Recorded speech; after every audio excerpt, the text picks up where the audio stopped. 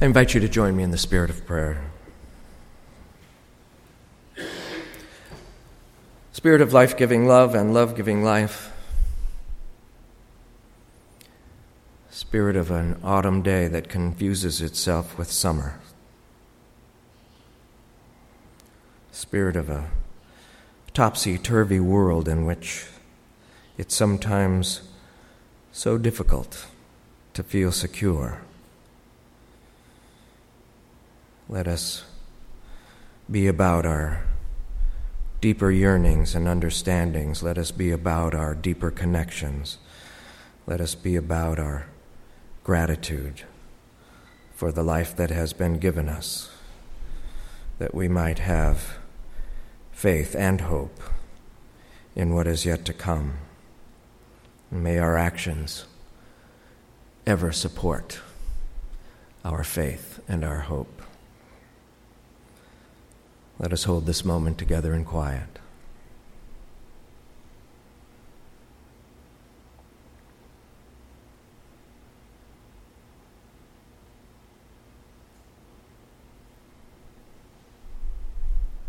Amen.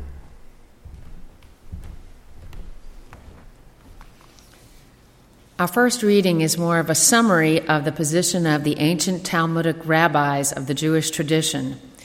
It's from the book, The Wisdom of the Talmud, by the late Talmudic scholar Rabbi Ben Zion Boxer.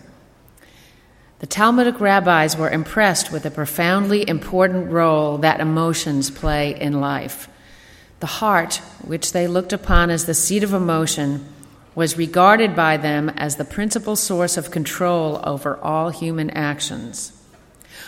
All of man's bodily organs are dependent on the heart, was a Talmudic dictum. It is the heart, therefore, which may be said to carry responsibility for whatever we do in life. Thus, one rabbinic comment offers us the sweeping generalization. The heart sees, hears, speaks, walks, falls, stands, rejoices, hardens, softens, grieves, is broken, is haughty, persuades, errs, fears, loves, hates, envies, searches, and reflects. A contemporary of Rabbi Boxer was the German Lutheran theologian Dietrich Bonhoeffer, who wrote, "Nothing can fill the gap when we are away from those we love, and it would be wrong to try and find anything. We must simply hold out and win through. That sounds very hard at first, but at the same time, it is a great consolation, since leaving the gap unfilled preserves the bonds between us. It is nonsense to say that God fills the gap. He does not fill it, but keeps it empty so that our communion with another may be kept alive, even at the cost of pain." So perhaps another way of thinking about the old adage, nothing ventured, nothing gained, is the thought that life, if we're going to gain and savor what it has to offer, will always involve an element of risk. So I met a woman within the last few months. I was at some UU gathering in the state of New Jersey, and I think that maybe she was a member of the Orange congregation, and she said to me, "Oh, I visited Montclair when I was looking for a UU congregation, and I decided to come to Summit." I said, "Well, I'm glad that you were able to find a church home." She said, "Would you like to know why I didn't choose Montclair?" And I said, "Well, sure, if you'd like to tell me why you didn't choose." She said, "On the Sunday that I visited, you had a fire drill." And she said, and I just thought that was the weirdest thing in the world for a congregation to do. And I said, "Oh, well, we kind of thought it was just being responsible." So life, if we're going to gain and savor what it has to offer, will always involve an element of risk. So what's at risk in having a fire drill? What's the value of having a fire drill? What is ventured or gained or lost by having a fire drill? Perhaps people will not feel at home here. My hope is that they'll feel safer, though. I'll talk more about the specifics of the fire drill in just a couple of minutes. But I want to take a short time to at least attempt to create a spiritual context in which to hold a fire drill. This is where we come to find our spiritual context. I've been contemplating the balance that exists between the dynamics of risk and safety. Last week I was away. Judy Tomlinson was in the pulpit, and I was away. I had to go ride my bicycle from Pittsburgh to Cumberland, Maryland, and back. And I had a 270-mile ride through the beautiful, beautiful Allegheny Mountains. Almost the entire ride was along a mountain stream, all forested, a couple of farms along the way, but just phenomenally beautiful. And as I was trying to conceive of myself in that setting, there I was on my bicycle, moving through space and time in this beautiful, beautiful setting, and I was a spot moving along a thread across the eastern continental divide on this continent, on this world, and I just kept going out further and further to the galaxy, and then finally to the whole universe. And within the whole universe, I was this little tiniest spot riding along this thread of a trail and all of this beauty. And I couldn't help but to think of how small I was in the vastness of all things, and yet that was the only thing that was possible for me to know, was that experience. I could think of the other things, but I couldn't know them. And what occurred to me was that most typically, being on the safe side of things usually means attempting to avoid experience. I was relatively safe riding along the Great Allegheny Trail. I wore my helmet, I watched for ruts and stray animals, I watched for other bicyclists, I watched for pedestrians. But still, I'd have been a whole lot safer staying home. But what would I have forfeited in doing that?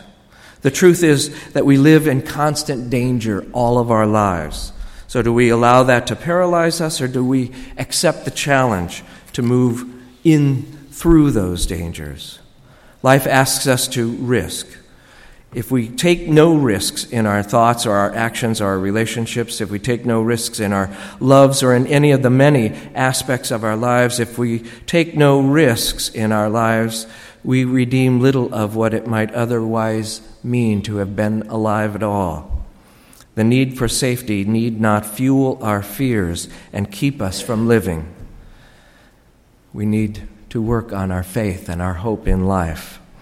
I'm not suggesting that life is asking us to be hazardous in our behavior, but that it invites us to step outside of our insulation and our isolation, outside of our comfort levels, where we can meet the stranger, including the stranger within ourselves, to step outside of our comfort zones where we will find our opportunities for meaning and for purpose in our lives. So the first point that I want you to go away with this morning might be summed up by something that Barnaby Feeder shared with me, that his mother shared with him. Barnaby Feeder, for those of you who might not know him, was a member of our congregation who we ordained a little over a year ago and is now serving a congregation up in New Hampshire, in Vermont. And Barnaby's mother said to Barnaby, "When I come to die, I don't want to regret. I know that I won't regret any of the things that I have done in my life. I will only regret the things that I have not done." May we all live to reduce the regrets of our lifetimes. Moving on then. A pet peeve of mine, which is closely related to our theme this morning, and which I like to say at all times. There are two pet peeves. One is people should drive with their headlights on all the time. That's all I'm going to say about that. The other one that I want to spend a minute on is the cultural custom that we've developed that teaches our children to never speak to strangers. We do need to teach our children how to keep themselves as safe as possible, but we don't need to teach them to be suspicious of other people. We don't need to teach them that they're superior to anyone else. We don't need to teach them to be uncaring towards anyone, and we don't need to teach them to be isolated or insulated in their lifetimes. We are saved in our lives, we are redeemed in our lives over and over again in our exposure to, in our connections with the stranger, with the unknown event and the unknowable. And so the second point that I want to leave you with is the thought that the world is made safer, even richer, by the connections that we make, reaching out beyond ourselves, safely so, into that which is unknown.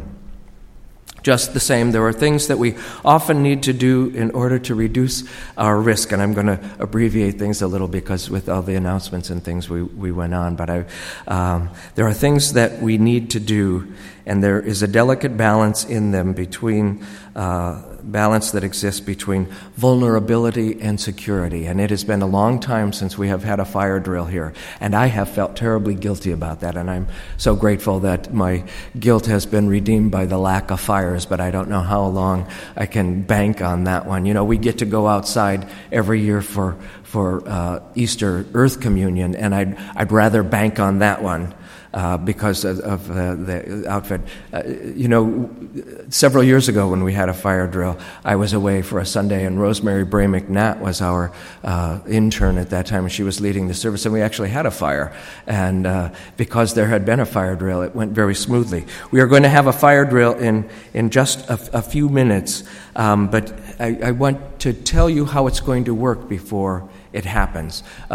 It might be the case that you would be here if we had a fire, and there will be people who were not here for this fire drill, and you'll need to help them along because we won't have any warning. It would just happen if it were going to happen. And so the thing is this. In this room, people in these first two rows that are of different chairs, which is the person who doesn't wear helmets, will exit through the side door over here.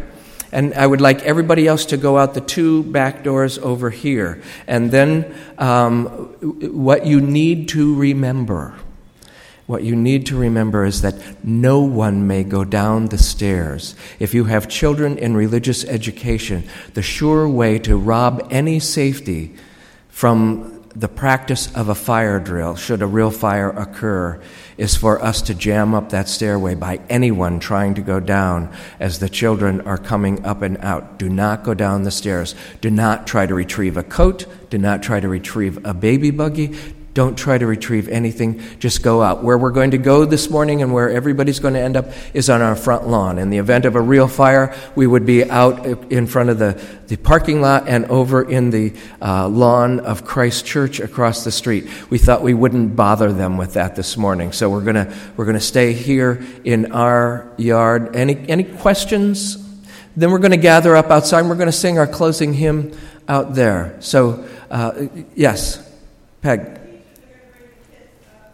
The teachers will be bringing the children up, and they all have planned exits, and the children will all make it outside safely only if we don't try to get them. Okay, Danny, we are on. I'll see you out in the lawn. I'm timing this. Oh, yes. Wait.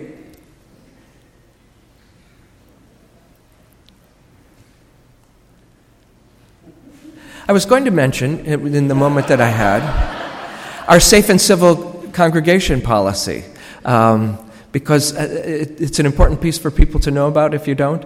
It's a way that we try to make our children and those who might be vulnerable to sexual misconduct and abuse, and so know that we have that.